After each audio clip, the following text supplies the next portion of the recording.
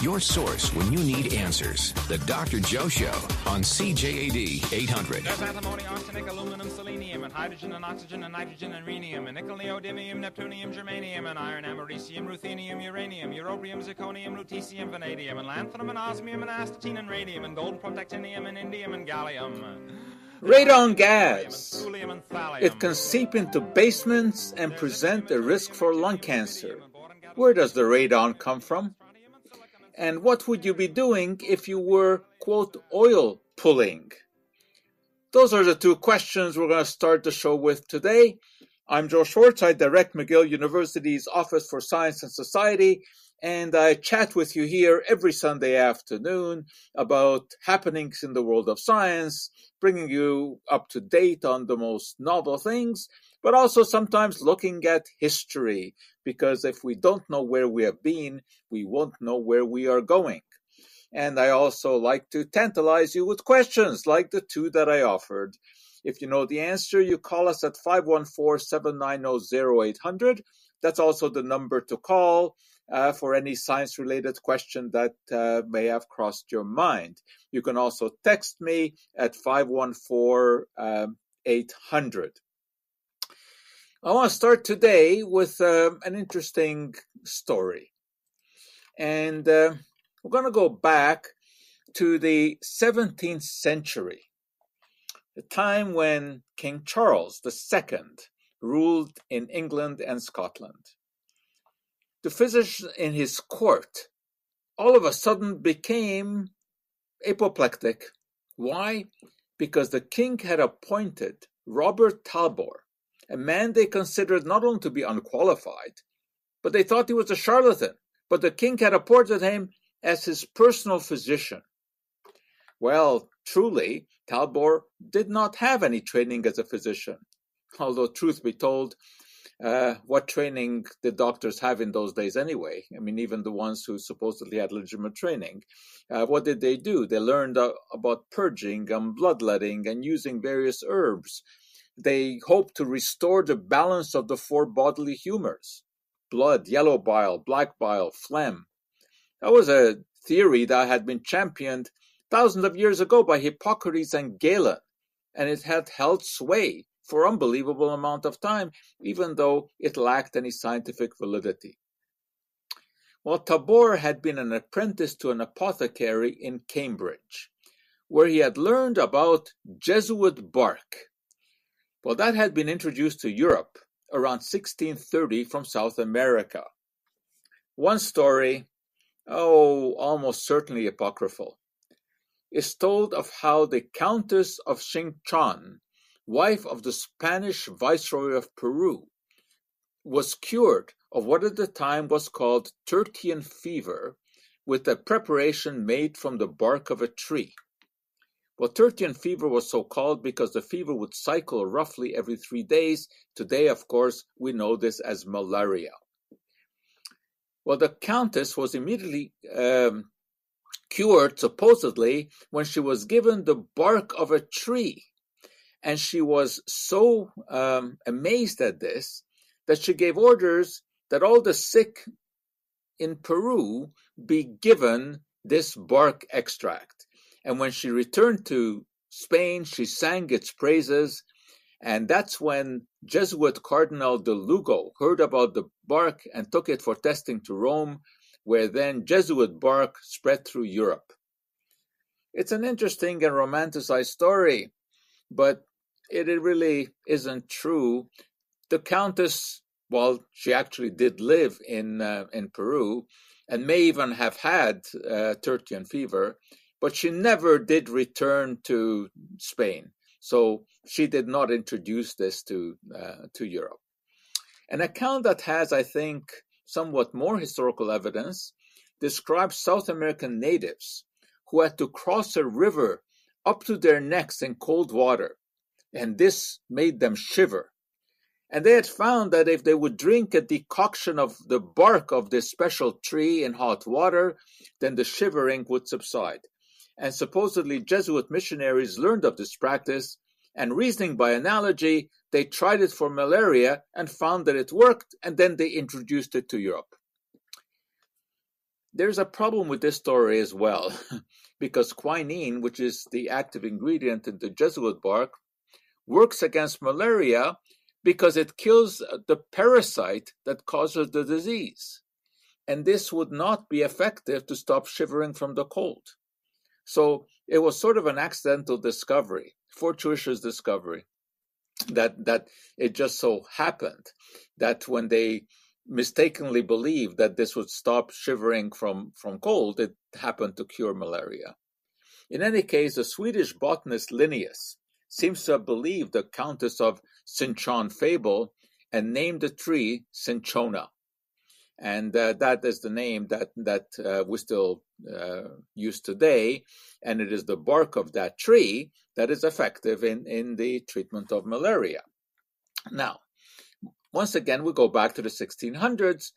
The cinchona bark had been introduced by one means or another, whichever story you believe, to Europe. And from the beginning, it was mired in controversy. Physicians in general questioned its use. Why?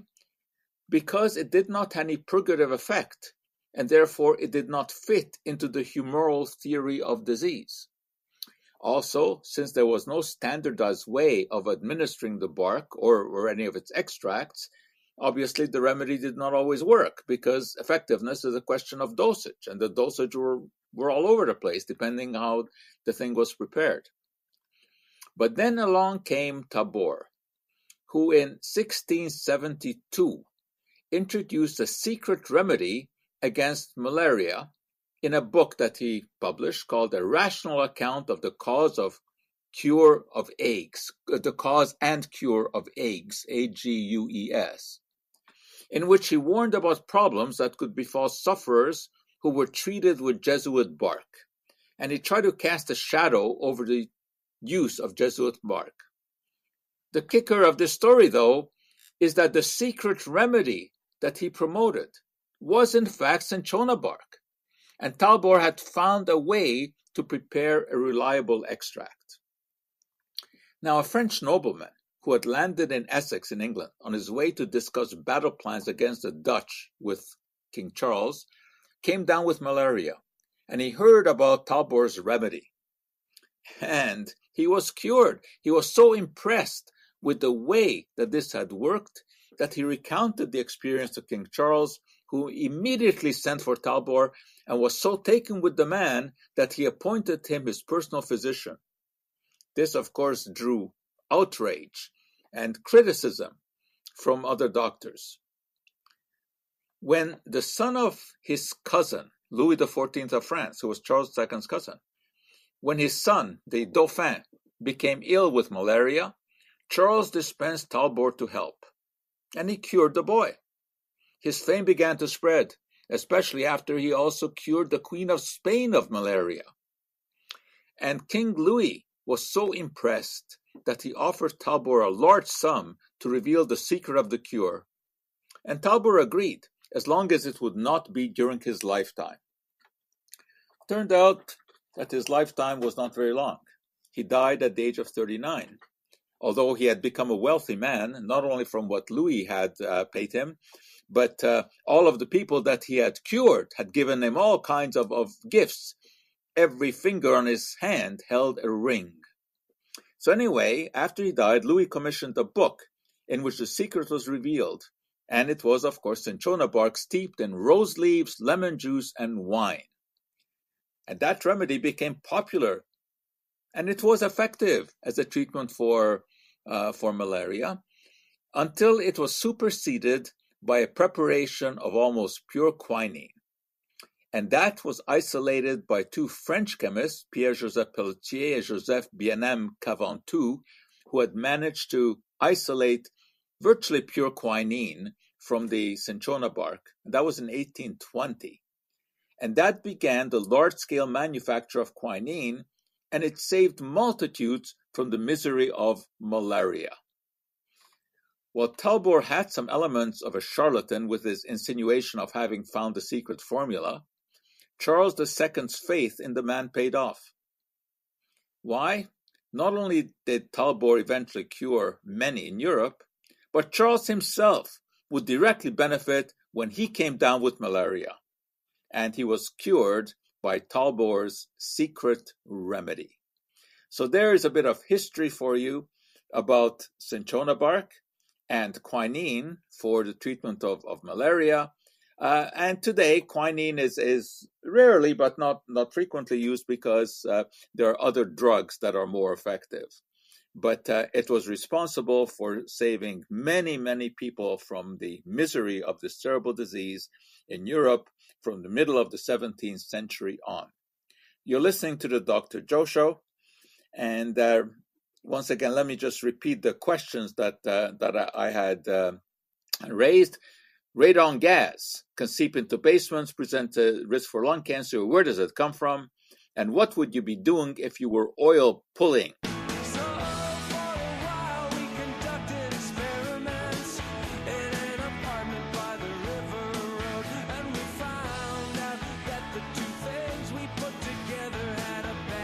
Five 514-790-0800 is our number, and you can also text me at 514-800 with any science-related comment or question, and especially if you know the answers to the two questions I posed. What would you be doing if you were oil pulling? And the radon gas that can seep into basements and presents a risk for lung cancer, where does radon come from? 514-790-0800 or text 514-800. You know, over the 41 years that I've been doing this show, obviously I've gotten a lot of comments, and in the old days, of course, I used to get snail mail, lots of letters. Those have disappeared, so now everything comes either via email or on the social media. And I can tell you that in the past 4 decades, almost all of the comments have been complimentary, which of course is very pleasing, or have been, very legitimate questions. However, ever since COVID-19, and ever since I promoted vaccination and started to criticize the unscientific views that some people have on this affliction, I have been plagued by all kinds of insensitive and often insulting comments, questioning the marital status of my parents, and various things like that, and accusing me of being a shill for big pharma, of being unscientific. I mean, all of this kind of what I consider to be nonsense. I do not have allegiance to anyone or anything except the scientific method. It makes no difference to me whether or not, a vaccine or any kind of regimen is proven to be safe or not. What matters is that whatever decision is arrived at through proper scientific thinking and through scientific methodology and proper randomized controlled trials. And of course, there are a lot of people out there who have different views on this, and I hear from all of the conspiracy theories, from the lunatic fringe, who think that the vaccine magnetizes us or has some sort of microchip built into it at the behest of Bill Gates, to the reasonable ones, questioning the efficacy of the vaccine and just how it works. And of course, I don't mind answering those questions and discussing it. But some of the conspiracy theorists are really abusive. And I think some of them actually believe what they say, but they're lacking any kind of scientific background, so that they don't have the weaponry with which to make the kind of decisions that they have made. But in any case, in just the kind of personal attacks, just are just not only irresponsible but unethical. And this is just not the way that the scientific discussions should proceed. It should proceed by means of the data. Now, I have questions, legitimate questions that people ask, and that is that, even with this huge success, I think we would call it in success rate here in Quebec with the vaccination, that we still have cases.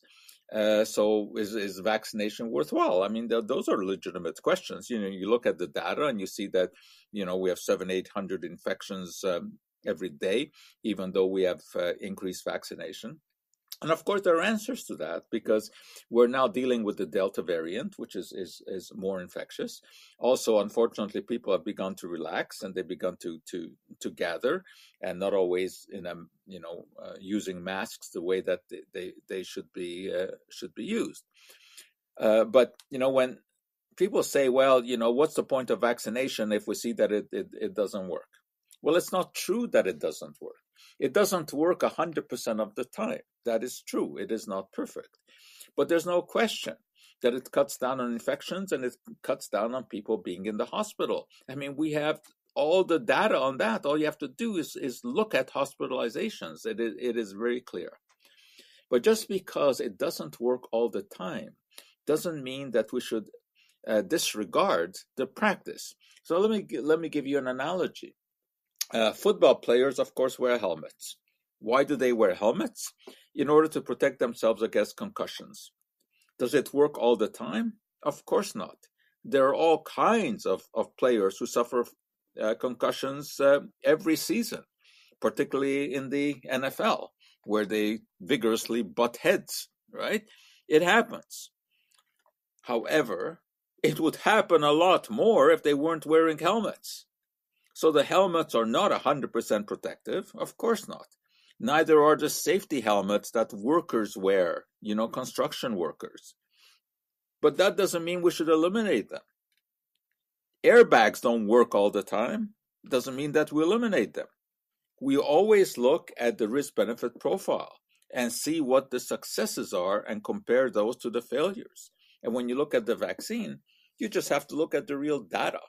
Not the data that is contrived by the conspiracy theorists, but the real data put together by proper peer-reviewed science, and we see that the vaccines work.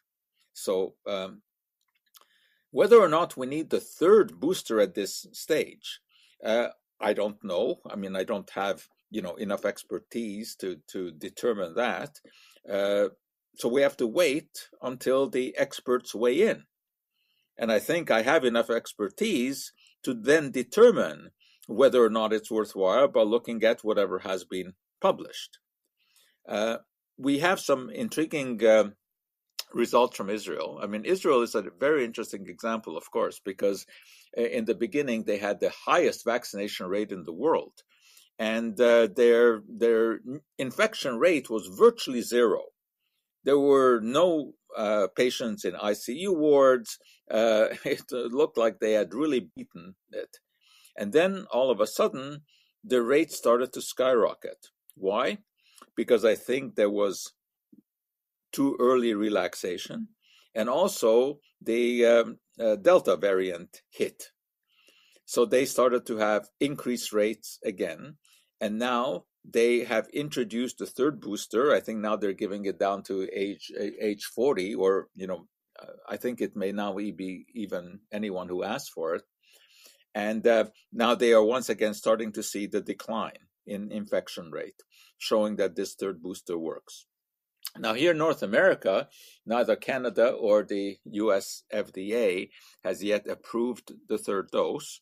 They're not convinced that we need it, especially because so many people still have not had the second dose. And the World Health Organization also argues against it, but I think there it's for a different reason. It is because of the ethics that are involved. And given the fact that so much of the developing world hasn't even had a single dose of vaccine, it's unethical for us here to get the third dose when they haven't had any. So those are the arguments, and we'll see how this works out.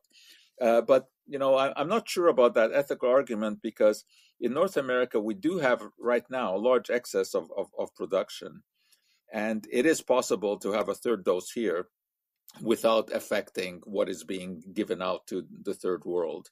It's sort of, the argument is, as many parents say, to their children, eat everything on your plate, because imagine all the starving people, elsewhere in the world. But just because we have the excess, it doesn't mean that excess can go to the developing world. And I think that's the story with the vaccine. We'll see. Anyway, I think it will eventually turn out that we will need a third booster, and probably a booster every year. I think that's going to be at the end result. Anyway, I think we have an answer to my radon question that was texted in. We will go over that, but I still have the question about what you would be doing if you were oil pulling. We'll be right back. You're listening to the Dr. Joe Show.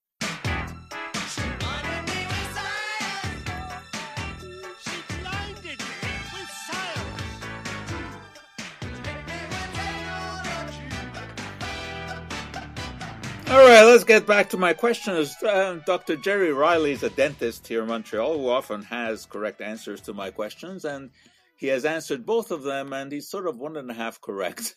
So let's first deal with the one where he totally is correct when I asked about oil pulling. And he says, it is the ridiculous notion that swishing oil in your mouth will somehow pull out toxins and bacteria responsible for periodontal problems. Yes, it is. It is nonsensical, and it goes back to ancient Ayurvedic theory in India. And the idea is that if you take coconut or sesame or sunflower oil and swish it around in your mouth for 20 minutes, it is somehow going to promote oral health, prevent tooth decay, bad mouth odor, and bleeding gums. And supposedly it also reduces the concentration of the Streptococcus mutans bacteria, which can cause cavities. Well, probably swishing anything around in your mouth for a while will dislodge, some food remnants. So it may have some effect like that, although I think swishing oil around in your mouth for 20 minutes is a pretty disgusting thing to do. But what is even more disgusting is to suggest that this has an effect on the overall health of the body, and that somehow it pulls toxins out of the system.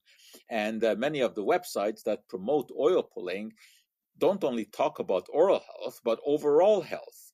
This is absolute nonsense. The swishing something around in the mouth for 20 minutes, I think in terms of oral health may actually have some tiny contribution by, just dislodging any food remnants that you may have. But to suggest that this is a treatment for disease is absolute nonsense. The only effect it could have would be a placebo effect. All right, now the other question about the origin of radon gas. The radon gas can build up in basements. It seeps up from the ground, and that can be a problem because radon is radioactive, and it can lead to lung cancer. And my question was, what is the origin of radon? Where does it come from? And Jerry answered that it is from radon. Well, that is partially correct. Indeed, radium forms from the direct radioactive decay by alpha particle emission of radon. But radon itself, the question is, where does that come from?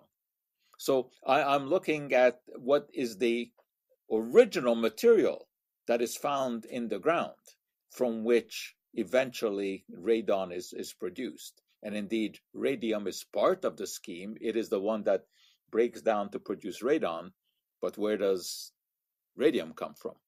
All right, so that question is still out there, but I will now, of course, replace the question that was answered by another one. Back in 1929, Chinese investigators found a correlation between low fertility in males and cooking with a certain type of oil. What oil was that?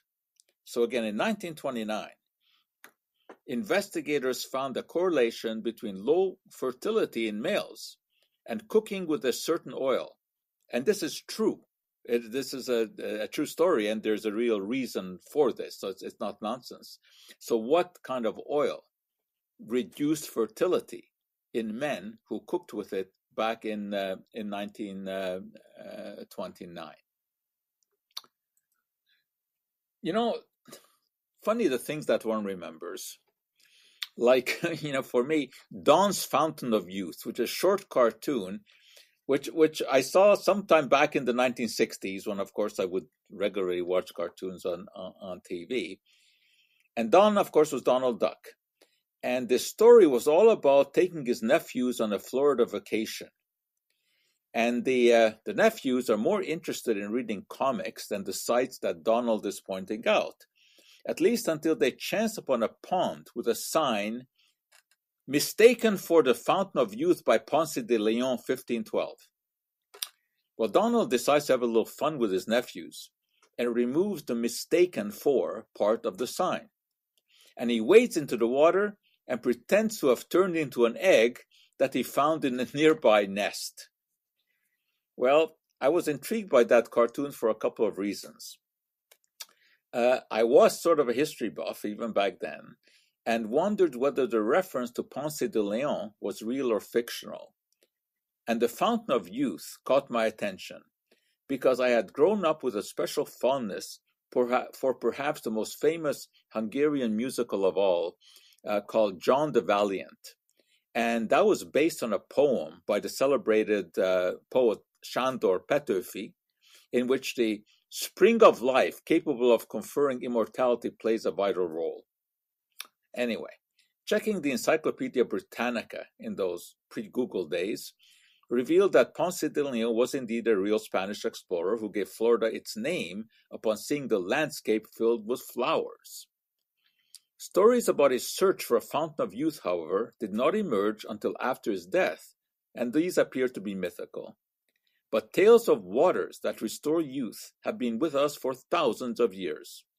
Alexander the Great supposedly looked for a restorative spring, and in a famous 1546 painting by Lucas Cranach the Elder, depicts aging people entering a pool on one side and emerging as youths on the other. Well, these days, the search for the fountain of youth is more likely to lead us to a bottle than a spring or a lake. There are waters that are oxygenated, hydrogenated, alkalized, ionized, clustered, frequency harmonized, catalyst altered, photonically enhanced, plasma activated, vibrationally charged, chi energized, or DNA encoded. Their ads flood us with scientific sounding lingo and promises of health and rejuvenation. But the science is all wet and drips with crackpot notions. If a fountain of youth is to be found, it may indeed be found in a bottle, but it won't be filled with penta or double helix or negative field activated water. It may have some sort of pharmaceutical product in it. That's possible that in the future there will actually be some remedies derived by pharmaceutical chemists that can have a rejuvenating effect. That is possible, but not these gimmicky waters that are sold in many stores, especially in health food stores these days. And you find them a lot more in supermarkets in the U.S. than you do in Canada. Now, why do I remember stories about Donald Duck and cartoons? Donald has been a particular favorite of mine, as you might guess, because as you probably know, I collect ducks of all kinds. And I do have some Donald Duck figurines, and I used to have all kinds of Donald Duck cartoons and comic books as well, which unfortunately I no longer have, because I used to collect comic books when I was in elementary school and even in high school. Of course, in those days, we collected comic books and we actually read them.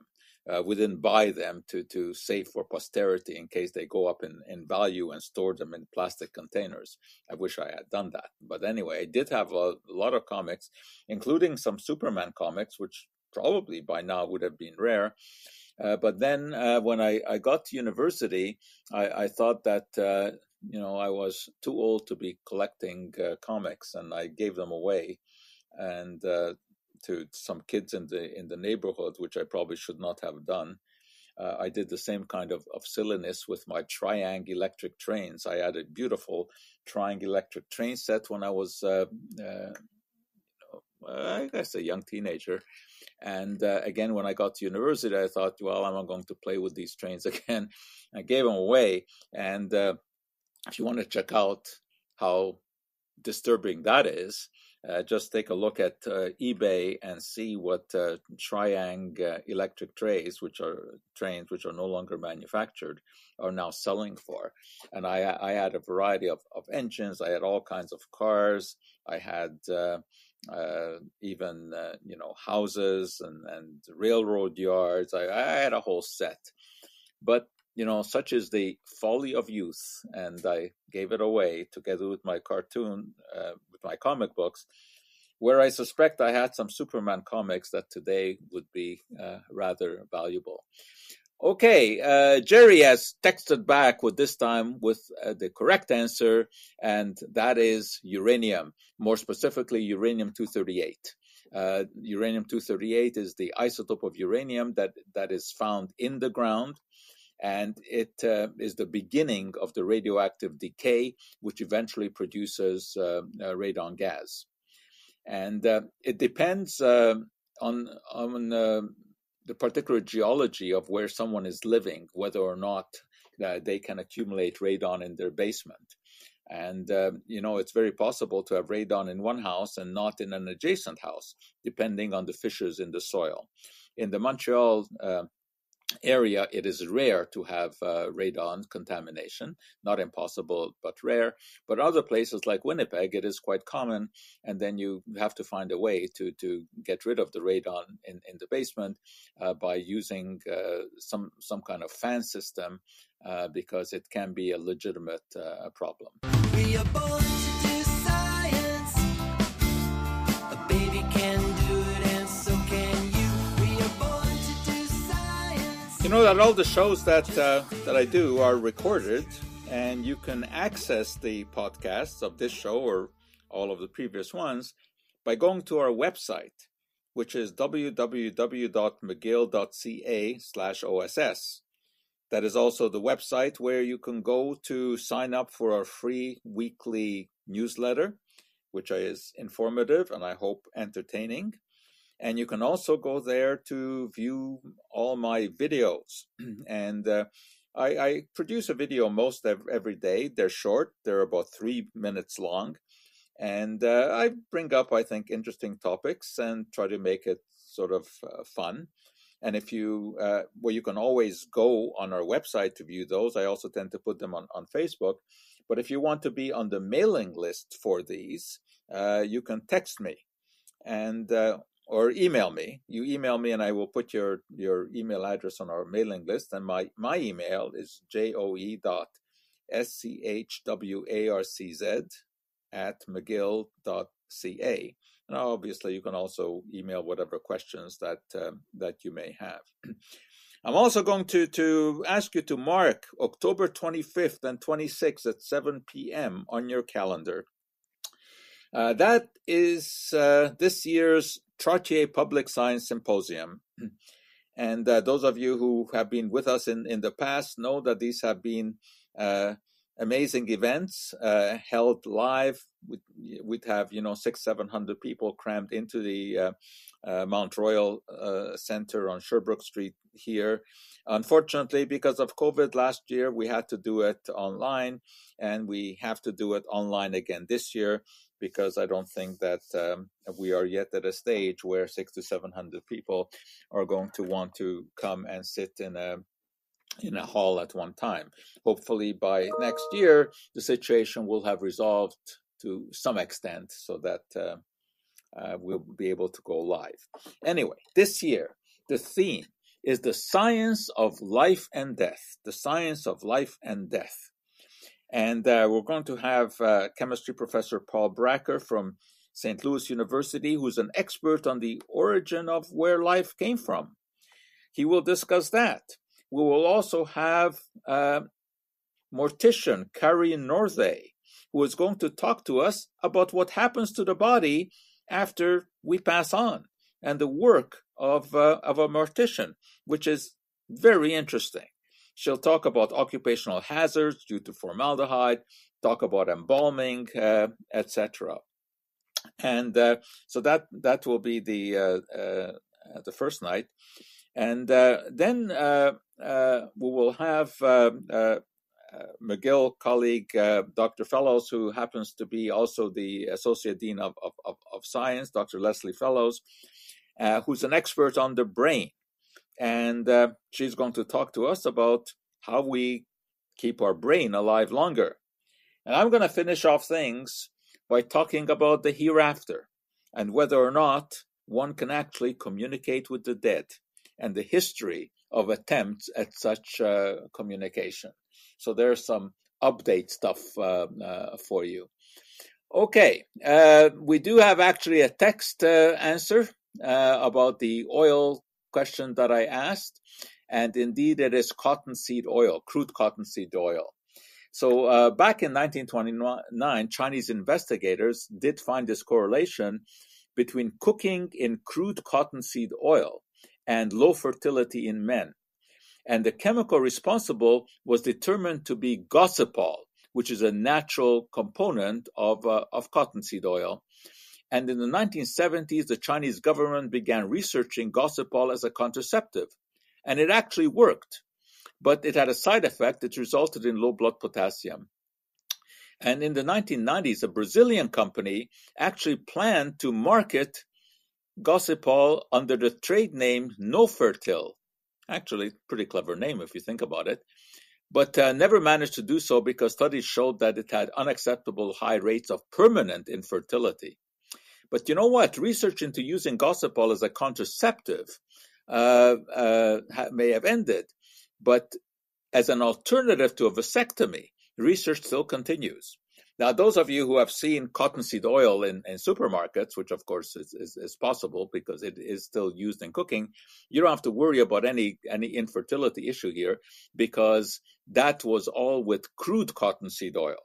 The cottonseed oil now is highly refined and it does not have any gossypol remnant in it at all. So that's the connection between crude cottonseed oil and male infertility, and who would have ever, guessed that there was such a connection? It's one of the interesting things about science is that you come across all of these fascinating, what at first looks like sort of a mystery, but then eventually, of course, you do develop a rational explanation for it.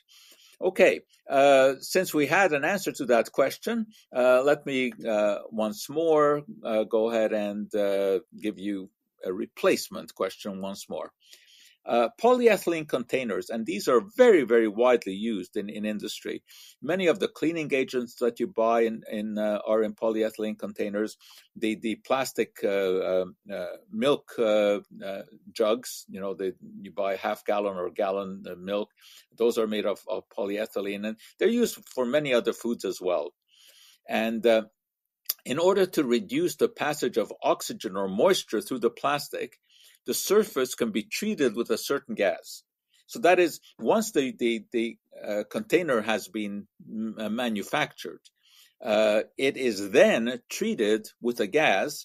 That gas combines with some of the molecules on the surface of the container in order to make it impermeable to oxygen and to moisture.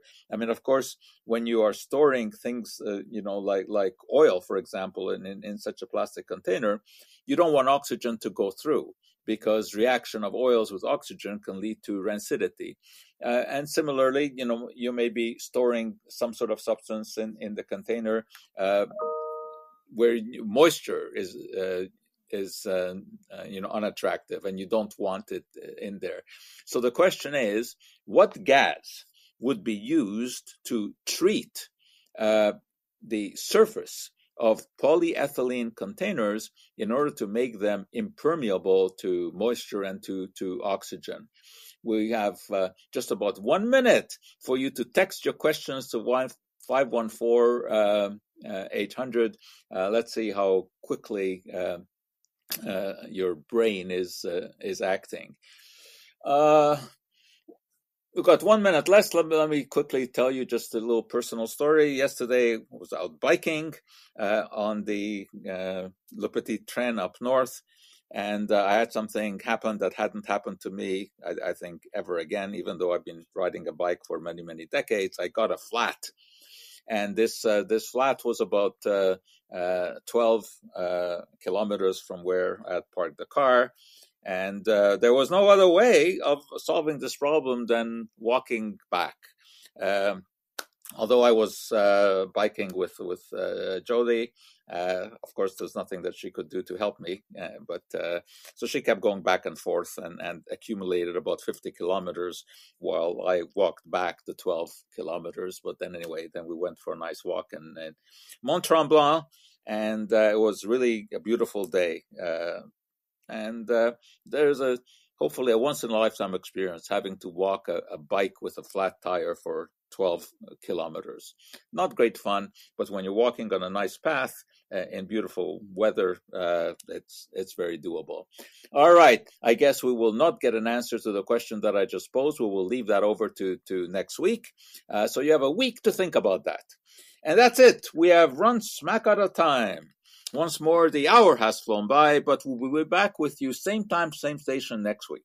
Until then, I'm Joe Schwartz, hoping that all the chemistry in your life comes out just right.